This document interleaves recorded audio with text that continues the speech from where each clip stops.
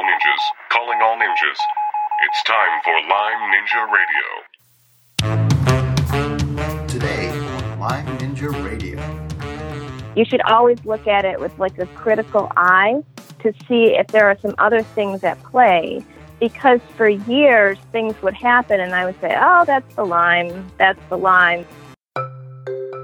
This podcast is sponsored by the Lyme Ninja Symptom Tracker. I'm so excited to tell you about our new Lyme Ninja Symptom Tracker. One of the things I hear over and over again, whether it's talking to a patient in my office or consulting over the phone with a client, is just how difficult it is to keep track of progress on their Lyme journey. Recording symptoms daily or even weekly gives them too many data points. There's so many ups and downs, twists and turns that at some point they get lost and confused. The Lyme Ninja Symptom Tracker takes all the guesswork out of tracking symptoms with a simple monthly questionnaire. Once a month is the perfect interval to see if that new supplement or protocol is working. Right now, when you take the Symptom Tracker questionnaire, we give you a simple composite score for the month. But we have big plans, and the data you enter will not be lost as we roll out new features. Best of all, it's free. Just head on over to LymeNinjaRadio.com/tracker and sign up. That's LymeNinjaRadio.com/tracker. You'll be glad you did. Join us every Thursday on iTunes for the latest episode of Lyme Ninja Radio. Hello, I'm your host and acupuncturist McKay Rippey, and this is episode number... Thanks for the drum roll. This is episode number 200. Can't believe we're at 200 already. That's 4 years of doing podcasts. Yeah, just about, isn't it? It's amazing. And this week's guest is Heather Perretta, and Heather is very special to Lyme Ninja Radio. She was our very first guest. She was also guest number 100. She was also guest number 100. Now she's guest number 200. If we have any luck at all, she'll be guest number 300 as well. Heather's story is amazing, and her ability to think through and fight through her symptoms with Lyme disease and everything that's happened after is really amazing. You're definitely going to want to listen to this episode. And if you haven't listened to her previous podcast interviews with us, please go back. It's number 100. You can just go to iTunes or SoundCloud and just scroll back to the very beginning and you'll see them there.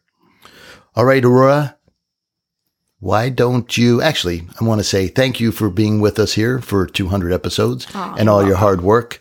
This is a volunteer effort that we do. Aurora does not get any big salary. We get a few donations here and there, but basically that covers our ability to put this out in the wild, so to speak. Covers our hosting costs and some of the other monthly expenses we have with just producing a podcast.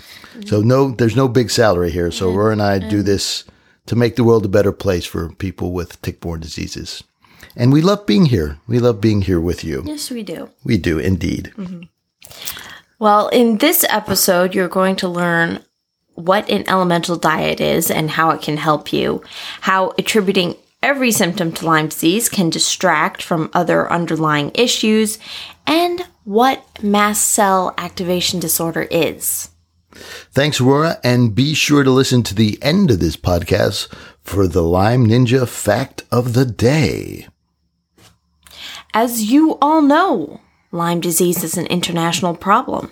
Each week we have listeners join us from all over the world, and this past week we've had listeners from Cyprus to South Korea and from Ireland to Israel. And a big thank you to all you longtime Lyme Ninjas. Aurora and I really, really appreciate you listening. And we'd like to welcome all the new listeners out there. Welcome to Lyme Ninja Radio. We're glad you tuned in. This week, our top 10 tune-in cities are... Starting at number 10, Houston, Texas. Number 9, Brisbane, Australia. Number 8, Milwaukee, Wisconsin. Number 7, Monson, Massachusetts. Number 6, Duncan, Canada. Number 5, Chagrin Falls, Ohio. Number 4, Calgary, Canada. Number 3, Perry Point, Maryland. Number 2, Arlington, Virginia. And number 1, Sydney, Canada. Big international list this week. Yes. Do you know your Lyme score? If not, do yourself a favor and head on over to Lyme Ninja Radio to check that out. It's free. Yep, just head on over to our website and you'll see a link to take the Lyme Ninja symptom tracker. And we've just put on a little feature now that if you sign up at the end of it, you'll get reminded in 30 days to take it again. The power of the symptom tracker is taking it once a month so you can judge your progress. Also, it's a great way to see if a new protocol is working or not. So there's so many ups and downs and twists and turns in tracking your symptoms that if you do it every week or every day, you're just going to get lost in a lot of noise. So once a month is just about perfect to track that stuff. Okay. I just did another commercial and you're going to hear, you already heard one. So anyway, it's free. So I hope you don't mind too much. All right, Aurora. This is our 200th episode. We seem to be rambling a bit. We've earned the right, perhaps? Well, maybe we're resting on our laurels a little bit. We better not rest. We better not rest on laurels. So, Aurora, tell us a little bit more about Heather Perretta. Heather Perretta is an interpretive naturalist with a Bachelor of Science degree in Environmental and Forest Biology from the State University of New York College of Environmental Science and Forestry. She also holds a master's degree in information design and technology from SUNY IT.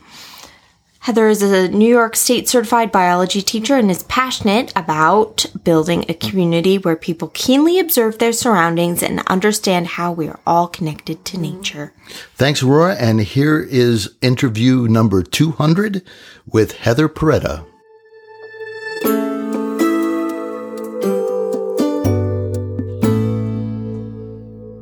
Hello, Heather. This is McKay Rippey from Lyme Ninja Radio.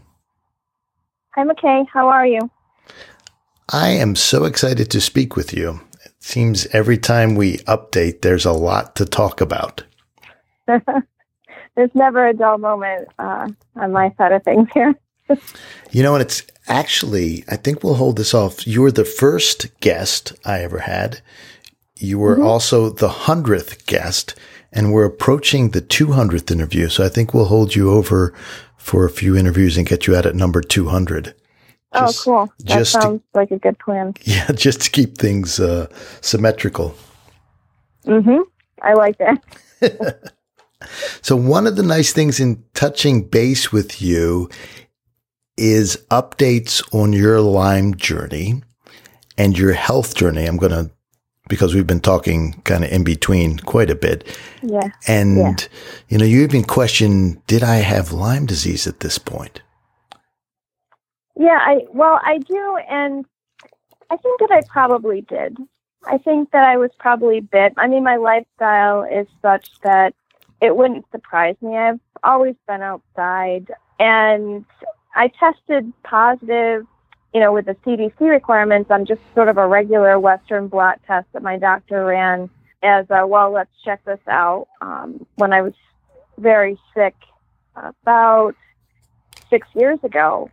And so I probably did have a Lyme infection. at this point, I just don't think that it plays an acute kind of role in what's going on. Well, why don't you fill us in with what is going on? I think the last time we talked, I was feeling pretty good, and that's always great. I like it when I have those upswings, but it's really been an up and down kind of roller coaster ride for the last 6 years.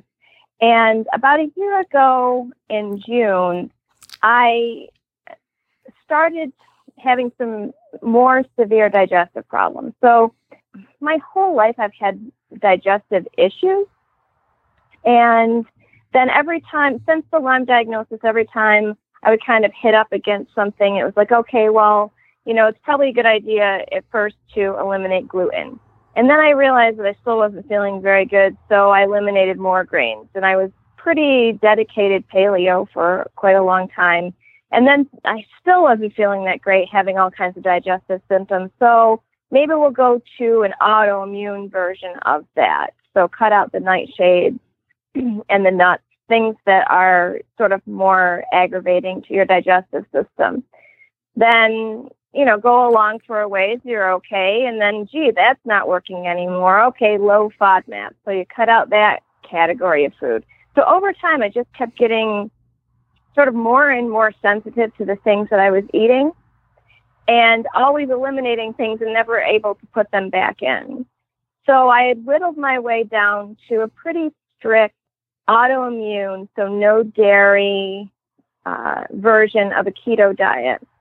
And that was working for me for about a year. And then last June, I started reacting to my last safe foods. And at that point, that was beef, coconut milk, and cooked romaine lettuce. And not all together, because that doesn't sound appetizing at all. So let's pause there for a second. So the only thing you were eating was beef, cooked romaine lettuce, and coconut milk. Is that correct? That's correct. Those were my foods, and I ate them every day. I did intermittent fasting, so I really just ate sometime in the afternoon and then had maybe a second meal a little bit later, and that was pretty much it. But then I started having bloating and abdominal pain, more issues with diarrhea and constipation with those foods. So I did a bunch of research and kind of decided that I probably had bacterial overgrowth in my small intestine called SIBO, which a lot of people deal with. And I called the doctor, and she said, well, you can go for a GI consultation, or we can just treat you for SIBO, but the treatment for SIBO means antibiotics. And at that point, because of my Lyme diagnosis and because I took antibiotics for 6 months and then again for another month later on, the word antibiotic is like, no way, I'm not going to. So I said, no, let me see if I can just work this out myself. So I did a bunch of research about elemental diet, and I did an elemental diet that making. What's an elemental diet? So elemental diet is a way that they treat SIBO. And the idea is that you starve off anything that is overgrowing in your small intestine. So you don't eat any food that would get down into the small intestine and be able to be fermented at that point. So if you were going to take in sugar, which I didn't at that point, you would take in dextrose, because dextrose is the readily available form of glucose. So our cells can use that directly, no digestion required. You take in straight amino acids, which you can buy amino acid powder from a place called Jomar Labs, and that's out in California. And that stuff tastes pretty awful, but I came up with a way that I could get it down every day. And I drank shots of MCT oils. So basically, I didn't eat very much, but got in the required nutrients. Because I also took some vitamins for micronutrient reasons during that time. And I did that for 21 days, and I felt a lot better digestive-wise. It was a really good reset for me. But the problem was that I wasn't able to go back to eating food after that. So I still wasn't tolerating any vegetables or fruit, and was sort of sporadically tolerating protein, animal protein. Beef was the best. Pork was not at all tolerated, and chicken kind of, depending on where it came from. So I kind of settled into a routine where I would fast most of the week. I would eat some food on the weekend, deal with the bloating and discomfort from eating, and then I go right back into my fast again, because more than a couple of days of eating at a time was like torturous. Yeah, let's pause there for a second, because you say gas and bloating, but we're not talking about like a little gas and a little, oh, I feel full. No. No, we're talking. No. It's extreme. So I go from looking like a normal person to looking like I'm about 6 months pregnant in the course of 5-ish minutes. And then, I also had a lot of extreme nausea. So I would eat something, and then about a half an hour later, first start feeling tired. And then the nausea would sort of come on after that. And I just keep getting more and more nauseous until I was pretty sure that I was going to vomit. I'd have, hot flashes and chills, shakes. I would have to go in. I'd have terrible diarrhea. And then once all of that was done, I'd sort of start to come back around. The nausea would get better. usually that would happen to me in the middle of the night, depending on what I ate for dinner. But the digestive symptoms were just, I would say, unbearable. And the bloating wasn't just like abdominal bloating. I would also have a lot of fluid retention and edema. My legs they still swell up, but they would swell up into like a ridiculous size when I was eating. So there was a lot of back and forth. And I sort of experimented with different patterns of fasting and eating to try to figure out if there was an in-between, in case some of the symptoms that I was experiencing had to do with starting to eat again. And it didn't really seem to make any difference what I did. I had severe digestive symptoms that in some cases were really debilitating. Like, your family wants to go do something in the afternoon and I have to go and be in the bathroom for an hour and at some point fall asleep in there because I'm feeling so terrible. How stressful was all that? It was very stressful, and it's still, because things continue to evolve, so it still is very stressful. I'm very fortunate because my family, I have a very supportive husband. We have 3 little kids. Our oldest is 9 and our twins are 7.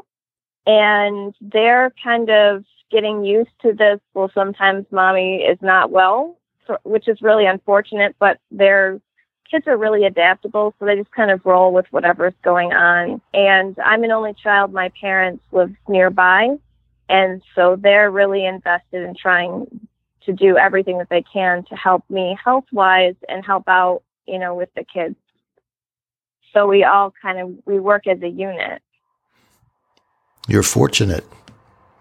I'm extremely in some fortunate ways. Because, yeah, in some ways I'm extremely fortunate. Like, if you had to be dealt the hand that I have, doing it alone, I think would be so isolating that I don't know how a person gets through that. Now, let's want to rewind a little bit and emphasize a couple things. Number one, you kind of downplayed the restrictiveness of your diet, but that's the most restrictive diet I've ever heard of in my life. I mean, beef, cooked romaine lettuce, and coconut milk. There's not a lot on the menu, right? I have problems with some of my patients when I say, well, why don't you cut out pasta for a week? Oh my God, a week pasta? I'm going to die. Yeah. And here you are, just taking category of food after category of food out. And then even after having some success with this, still finding that they're major problems. So since you're a researcher, what did that lead you into? I want to just say one thing about the restrictive diet before we move on. And that is that it actually got worse. It got more restricted, so that my diet basically consisted of beef and grass-fed butter. And that it was like that, and periodically eating that, not all the time. It was like that for 6 months. And that is enough to make a person crazy in itself when you talk about stress. Because I have to cook meals for children, or at least make something for them, several times a day when they're not in school. And so that in itself puts a huge strain on a person to know that you're surrounded by food, but that you can't eat any of it, because if you choose to eat it, you're choosing to feel really sick. And so at that point, when things started to not, it seemed like I wasn't going to come back around and start to be able to eat food without figuring something else out. That's when I started to think, okay, well, maybe there is more to this than just like a simple, you have a case of SIBO and that's a result of having, let's say, napalmed your digestive tract with antibiotics for 6 months. And, that you never really recovered from that. Maybe there's more to the story. And I would say that if there's one thing that I've learned over the last year is that once you get a diagnosis, you shouldn't attribute everything that's happening to that diagnosis. You should always look at it with like a critical eye to see if there are some other things at play, because for years things would happen and I would say, oh, that's the Lyme, that, all of these things. And what I've sort of discovered is that for me, there was probably a Lyme infection, and it probably exacerbated or escalated some things that had been running in me, like persistently since I was born. Things that I just sort of thought that were my quirks. So, one quirk is that my joints are really flexible, but my muscles are really tight. That's something I always said to every person I ever saw, because I started seeing a chiropractor when I was 12 for back pain. And so that's something that I knew about myself. My joints are really flexible. Something else I knew about myself was that when I stand up, I get dizzy.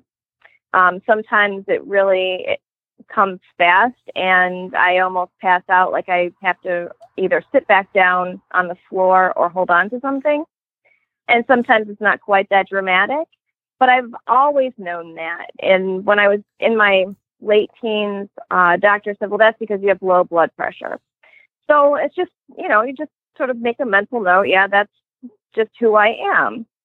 And the same goes for being sensitive to chemicals and metal and fragrances. I've been sensitive to those things my whole life. And that's just something that I know about me. But it turns out that each one of those things are actual things that make either recovering from a Lyme infection much more difficult, or it sort of sets up a stage so that if you have any kind of infection that changes, that sort of rides along in your DNA and changes the expression or turns things on, it can, I don't know how to describe it other than completely crumble the whole system. One of our first classes when I started acupuncture was taught by an ER physician, and he also taught medical residents this same course. And his opening lecture was a case presentation of an old man who had fallen down some stairs and came to the ER with a broken arm. And the rest of the story is they x-rayed his arm, set the arm, casted it, put him in a sling, sent him home, and he comes back in 3 days and dies on the way to the hospital. And the doctor asked, well, tell me what went wrong. So generally what happens is everybody starts thinking complications with the treatment and complications with the broken arm. And then people start drifting off to, well, maybe he hit his head and had a concussion, part of the fall. And then finally, usually nobody gets to the point. This is what this doctor said. Nobody got to the point. He said, what happened with this man was the reason he fell down the stairs was he had a stroke. Right. Yeah. And we get so blinded this way. It's just human nature. It's just the way we think as human beings. It is so difficult to go back to square one and rethink everything once you know something. You can't. Yeah. Really. You can't. Yeah. But that's where I ended up this past fall. So I started having like crazy allergic type reactions to foods where I couldn't breathe. If I, tried to eat something, I was having that digestive thing where, more and more nauseous than the diarrhea, along with heart palpitations and all these things. And through some research, I learned that that's really a GI anaphylactic reaction, which I didn't know for quite a long time when that was happening to me. And then I started reacting to places. I would take my kids to gymnastics, and the more I sat there, the more my face would flush. I would get terrible headaches. I would feel really dizzy. And so the symptoms really started to come crashing around me. I found that I was having a hard time wearing a lot of my clothing. Anything that was really dark color, I wasn't able to put on because I would get these terrible headaches and my face would flush, my heart would race. And so because of that, I just started thinking, well, maybe there is more to this. I have two cousins who had been diagnosed with mast cell activation syndrome. And we talk a lot. For years, I just sort of thought, well, that's them and this is me, because I have Lyme and I have these other things going on. But I started looking at the mast cell activation a lot more critically and thinking about how that could be playing a role in my life. And so that was really when I started going back. I just kind of set everything aside and said, all right, what in the world could be happening here? And so that's when I really started digging into MCAS, which is the mast cell activation. And then through that, it sort of led me down many other pathways of trying to figure out what was going on. And then one day in December, I had this muscle contraction in the left side of my jaw. And I said to my mom, I said, it feels like the muscles in my jaw on that side are trying to break my bones, or like they would if they could. And so I had that on and off. And that was the point at which my parents were just like, you have to make an appointment to go see some doctor that knows about MCAS, because this is getting to be ridiculous. And so that happened that day, and then those contractions didn't come back for a week. And then it happened again. And then a week after that, it happened again, and I've had them every day since. In your jaw? And when I say, well, all over. It really, since that day in December, the contractions move. They start in that maxillary muscle that's in the left side of my jaw, and then it moves down into my neck. Depending on how much of it is and how much of my body is involved, like how long it goes on, sort of, it can affect my whole left arm, where my hand gets pinned back and I can't move my fingers. It can affect the muscle on the left side of my spine, so my whole body sort of twists around and kind of it feels like it's trying to wring me out like a washcloth. It goes down my leg. It sort of splays my knee out to the side, and it tips my foot under. My toes will get flexed back, and then I can't do anything about any of that. Like it doesn't necessarily hurt. I was going to ask you, is that painful, or they're just contracted? They're contractions. After a while, what happens is it starts to hurt because the muscles fatigue. Mm-hmm. Like it's sort of like going to the gym. Yeah. So after a really bad episode, I'm really wiped out for a couple of hours. I just am completely exhausted. About 3 months ago, I had my first episode where it occurs sort of like a seizure, except for the fact that I'm fully aware, and it's usually triggered by something. And when that happens, I can't speak. I can't control any of my body at all. Even the right side doesn't want to do what I want it to do. And so then I kind of end up writhing around on the floor or somewhere, and I just have to wait it out. I just had one of those episodes on Sunday, unfortunately. So in the midst of all of the digestive issues and all the rest of it, now I've got some really sort of weirdo, I would call them, neurological issues happening. And as a result, I decided to really cast an extremely wide net and try to see just about anybody that would take my case so that I could try to figure out what was going on. So let's pause here for a second. And I've asked several doctors to explain what a mast cell is, and you get a pretty technical explanation. But since you're a lay person and a smart person at the same time, what's a mast cell? So a mast cell is part of your immune system. And these little mast cells are in every tissue because their job is to sort of have all these little doors. And so that anything that comes into your body or anything that happens to your body, they're the ones that sort of send out the red flag and alert everybody else that something has gone wrong. So they have like a protein that acts as a lock. And if a virus comes in, it sits there and it unlocks that lock. And then the mast cell sends out chemical mediators, which are like messages to all the other cells. Okay, this is what we're dealing with. And so they have receptors on their surface that can be unlocked by virus, bacteria, parasites.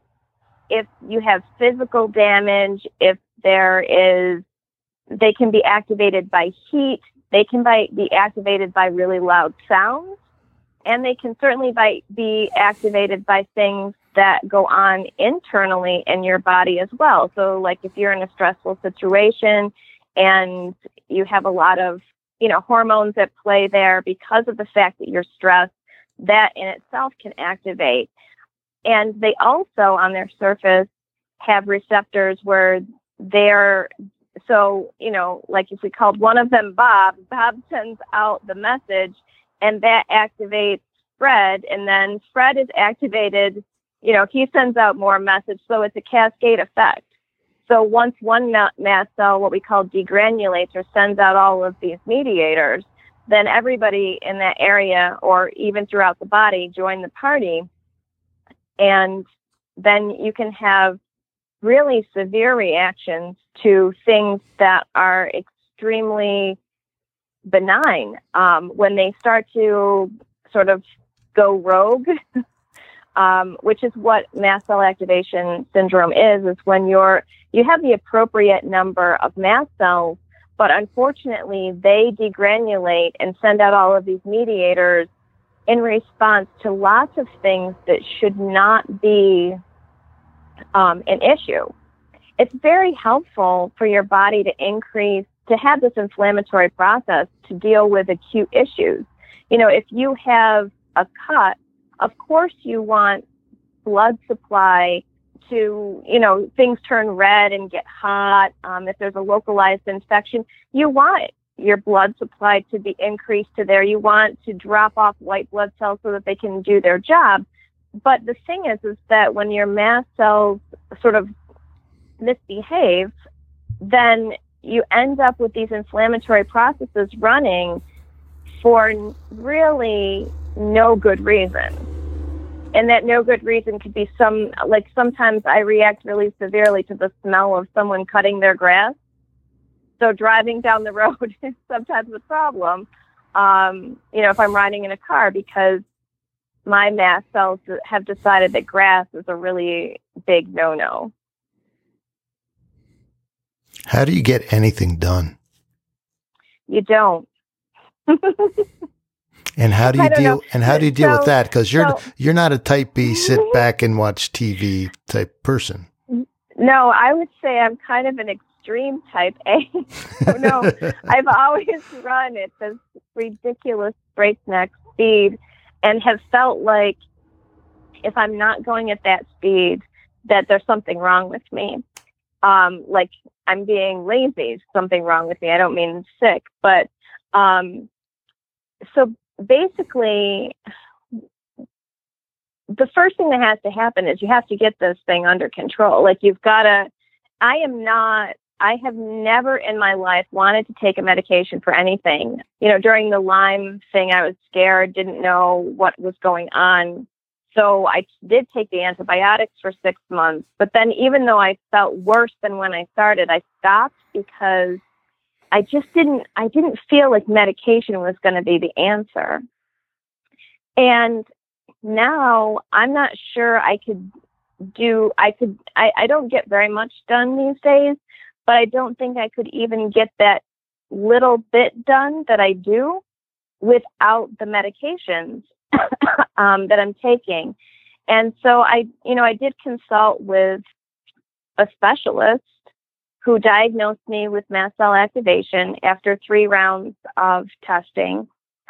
and blood and urine testing, I should say.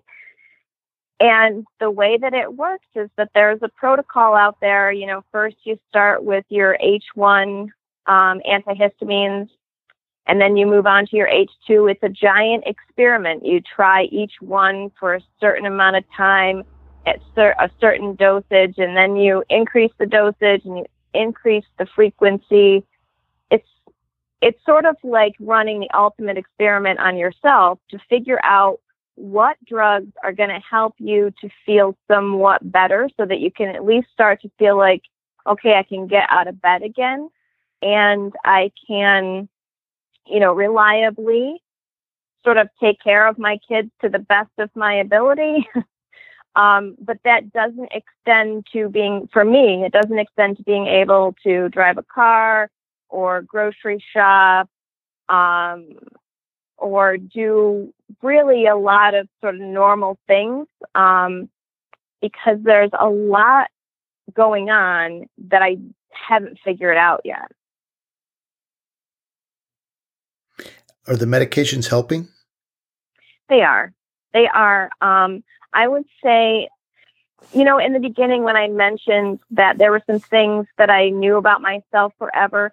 So the MCAS kind of explains my sensitivity to things that I've always experienced. Mm-hmm. And the other two things that I knew about myself also have names. And so the dizziness and low blood pressure, I was diagnosed with positional orthostatic tachycardia syndrome, which is called POTS. And POTS is an autonomic nervous system issue where your body doesn't keep your blood pressure stabilized very well. So when you change position, the blood starts to pool in your hands and your feet when you're upright, and it has a really hard time equalizing your blood pressure. So it sends your heart rate really high in order to kind of bring that back up. Well, in the process of all of that happening, you don't get enough blood supply to your brain, and you get really dizzy, and a lot of people actually pass out. I don't. I usually get to the floor before that happens so that it kind of comes back up. But once I was diagnosed with that, then he gave me a medicine that stimulates your nervous system to kind of keep all of your vessels more toned. And that medicine really helps a lot so that I feel more like I can be up on my feet walking around my house without being dizzy all the time. And I found that the H1 antihistamines are very helpful to me to kind of keep me going. And I found an allergist locally, because the mast cell expert that I went to consult with, he's not local. So I needed to find somebody who could work with me locally. And I did. And so he kind of changed some medicines around. And I've seen a lot of benefit out of leukotriene inhibitor, which is montelukast or Singulair. And so that's pretty common for people in my situation too. So this cocktail of medicines that I'm taking right now has got me to the point where as long as I don't go anywhere, or as long as I'm not on my feet too much, I feel pretty good. But of course, that's not the exact end of the story, because I also have that whole joint laxity issue. And so there's a third thing in this triad. MCAS is one, POTS is another, and something called EDS hypermobility, or Ehlers-Danlos hypermobility type, is the third. And I was just recently diagnosed with that. And so along with that diagnosis came some really helpful information that probably what's happening with my muscle contractions is related to the fact that my collagen is not formed properly, and it's not, I would say, strong enough or put together well enough that it doesn't actually hold my brain up where it's supposed to be. And so the weight of my spinal cord is actually pulling, or this is at least the hypothesis we're working on right now, is pulling my brain down, and it's pinching the nerves so that left side, I get these left side muscle contractions, which sort of alternate also with Bell's palsy. Something else to... I feel like each one of those things you could talk about for, like an hour, because they're all extremely complicated issues. And when they come together, it just makes, I belong to groups on Facebook, and I know very well that I am not alone in this, and that each one of those things and the combination are a lot more prevalent than what any MD would want to give credit for. But so have you met anybody with all three? Yeah, I know quite a few people with all three. Okay. I would say to anyone out there that is, in this place where they don't quite know, if you start to suspect that there's something going on in your body, the very first thing that I would do is go onto social media, probably Facebook, and find a group where people are talking, because honestly, without my sort of key group is called Masked Movement. And without these people, I would not have anything going for me right now. From my MCAS specialist to the allergist that I found locally, this rheumatologist, which eventually sent me to a physical therapist who is like an amazing woman with her PhD, who is extremely knowledgeable about hypermobility issues. I wouldn't have any of those people sort of on my team if it weren't for my Facebook group. So you have to find support somewhere. And often that is not going to come from local doctors, because I love my general practitioner, but for 6 months, well, actually, probably for 2 years, when I would go to see her, she would hug me, lovely, but she didn't have any ideas of how to help me. Now she's starting to come around. She's learning more about MCAS and POTS and EDS hypermobility. She has been to some conferences, and things are kind of looking up there.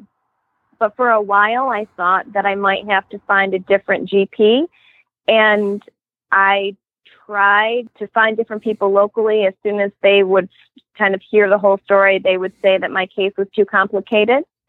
I tried to go to Mayo Clinic in Minnesota, and they said, no, we feel that you haven't seen enough.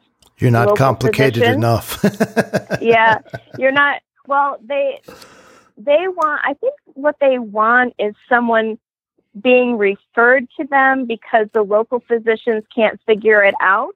So they need this like really hard case that everybody's thought about but can't figure out. And the local doctors are like, oh my God, we don't have any time to deal with somebody like you. And so I was stuck in this really weird gray area where I basically had to be my own GP and to work with my Facebook group and, just research to try to figure out what specialists I needed to consult with, and knowing that sometimes those consultations are going to be worthwhile and sometimes they're not. And then I would write letters to my GP explaining my thinking of why I wanted a particular referral, and have that, my husband faxes things for me, so have that faxed to them, and then wait, and then follow up with a phone call, and then wait.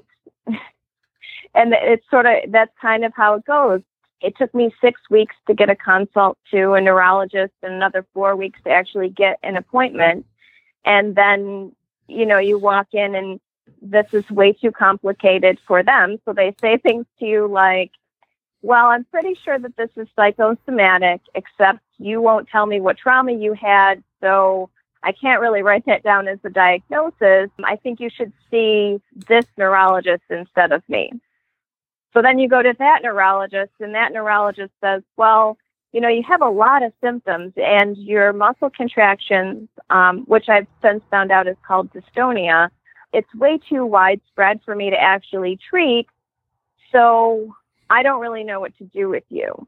And in the meantime, my kids are every day they change and get older, and I just sort of been missing out on things. And so somewhere you have to find the strength to just kind of, I don't know, just live through each day, each moment without sort of dwelling on what you used to be able to do, or thinking about what plans you had before for what the future would look like. You have to just live in this little, this is right now. And so I'm doing the best that I can. And that's not always easy. Most days it's not. Heather, you have been incredibly generous with your time and being open about the struggles that you've had, and I really appreciate it. And I want to give you the last word in case I forgot to ask a question or you have one more important point for people listening and struggling like you are. Well, I would say do not give up, because there are people out there that have experienced the same crazy thing that you're experiencing. You just have to find them. And once you find those people, then you can start to network and find physicians who are willing to give you the time to try to help you with whatever is going on, whether that is, the things that I have or not. And if you think that you might have some of the things going on that I have going on, I'm going to give McKay some resources, but I can just sort of say where you should look right now. And that is, there's a website and blog called Mass Attack. And that woman has been through it all. And that is my go-to source for information. Whenever I'm wondering about anything related to MCAS, I sort of go there. And she has a Facebook group, but then there's another Facebook group that I highly recommend called Mass Movement. And just so you know, you have to answer the questions in order to be admitted into the group. Then I would check out the Dysautonomia Society, because they have a really great explanation about POTS and some things that you can talk over with your doctor. And the Ehlers-Danlos Society, which also is just full of information.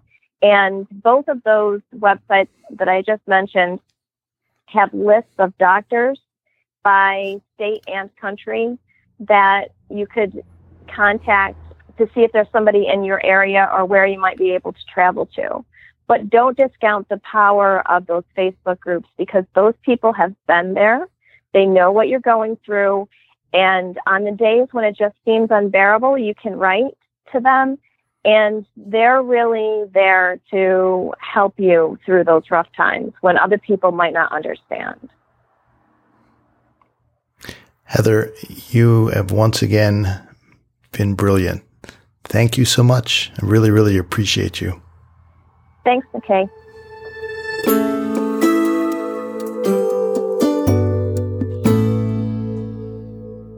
This was a really interesting interview.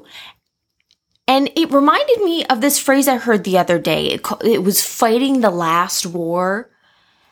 And my question is the medical community today fighting the last war in terms of health? Or rather in terms of I think that's a problem that happens in institutions. Yeah. And an institution being any sort of group. So even a professional group like the International, Disease, IDSA, right? The Infectious Disease Society of America. There we go. It's not international. It's just the nature of institutions. It takes a while. It's like a big ship turning around. It's not a little speedboat and can just go zoop and turn around and change directions. It takes a long time for institutions to change. During the interview, I told the story about the ER doctor who taught about the old man who fell down the stairs. I mean, that's the classic thing that happens to you when you're practicing medicine. You see what's right in front of your face. And Lyme disease is such a big diagnosis, especially if you're a Lyme disease expert, that you see everything through those glasses. it's always useful to take the glasses off from time to time and ask, is there anything else going on? Because just because you have Lyme disease does not preclude these other problems. And sometimes I think Lyme disease can start these other problems from happening. Your point about, is it the last war? Maybe it's not the last war, but can we be blinded? Absolutely. The main battle we're fighting here at Lyme Ninja Radio is that doctors are blinded to Lyme disease. They don't even see Lyme disease. So that's the first blinding. But the blinding can happen on our side of the fence, so to speak, too. That all we can see is Lyme disease, like everything's Lyme disease. Yep. I mean, that we hear it. Everybody has. That's our wrench. We're going to use it. Exactly. The neighbor sneeze must be Lyme disease. I mean, we kind of joke about that, but it's tempting to see that. Now, once we get this testing up and running, I keep on saying, I've been saying that for years now, and still the tests aren't out there. It's like, come on, guys, get these tests out there. Once we get the better testing done, and actually, I should walk that back a little bit, because IGeneX does have a decent Lyme panel now. They've really upped their game. They are much further ahead than where we were 5 years ago. So they've got a whole Lyme panel now, and that's a decent test. So we have a decent test now. It's not a fabulous test. Some of these tests in the pipeline are really going to blow the lid off infectious diseases, tick-borne diseases. But anyway, that's an interview. Hopefully we'll be having some of those people on in the near future. Rambling. This is episode number 200, and the rambling episode. We might just title this episode, Rambling with Lyme Ninja Radio. Anyway, you've listened to us this far. Thank you so much. And if you like what we're doing here at Lyme Ninja Radio, please hit the subscribe button. That way you will not miss any of our rambling. And if you really like what we're doing, leave a review on your podcast app. And if you really, really like what we're doing, I'd appreciate if you'd support us by donating just $1 a month. Yes, for just $1, you can help us make the world a better place for people with tick-borne diseases. And just head on over to our new homepage, www.lymeninjaradio.com, and look for the patron link under the How Can We Help You headline. And a big shout out to our most recent patrons, Caleb and Gemma. Thank you for making the world a better place for people with Lyme disease and tick-borne diseases. Also, if you have any feedback, suggestions for guests, really anything, send an email to feedback@lymeninjaradio.com. Love us or hate us, just don't ignore us. And last, as you longtime Lyme Ninjas know, this podcast would not be complete unless we left you with the Lyme Ninja Fact of the Day. Did you know a ninja was supposed to play the lead role in Mission Impossible?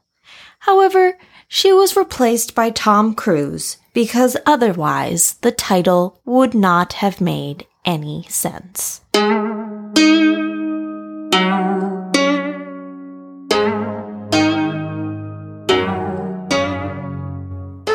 Lyme Ninja Radio is a purely public broadcast and is not intended to be personalized medical advice for any individual's specific situation. Each individual's medical situation is unique, and Lyme Ninja Radio should not be relied upon and or considered as personalized medical advice. Lyme Ninja Radio is not licensed to render medical advice and should be considered simply the public opinion of Lyme Ninja Radio and its guests. Recommendations on specific treatment options are not intended to address any listener's particular medical situation. As always, contact your physician before considering any new treatment.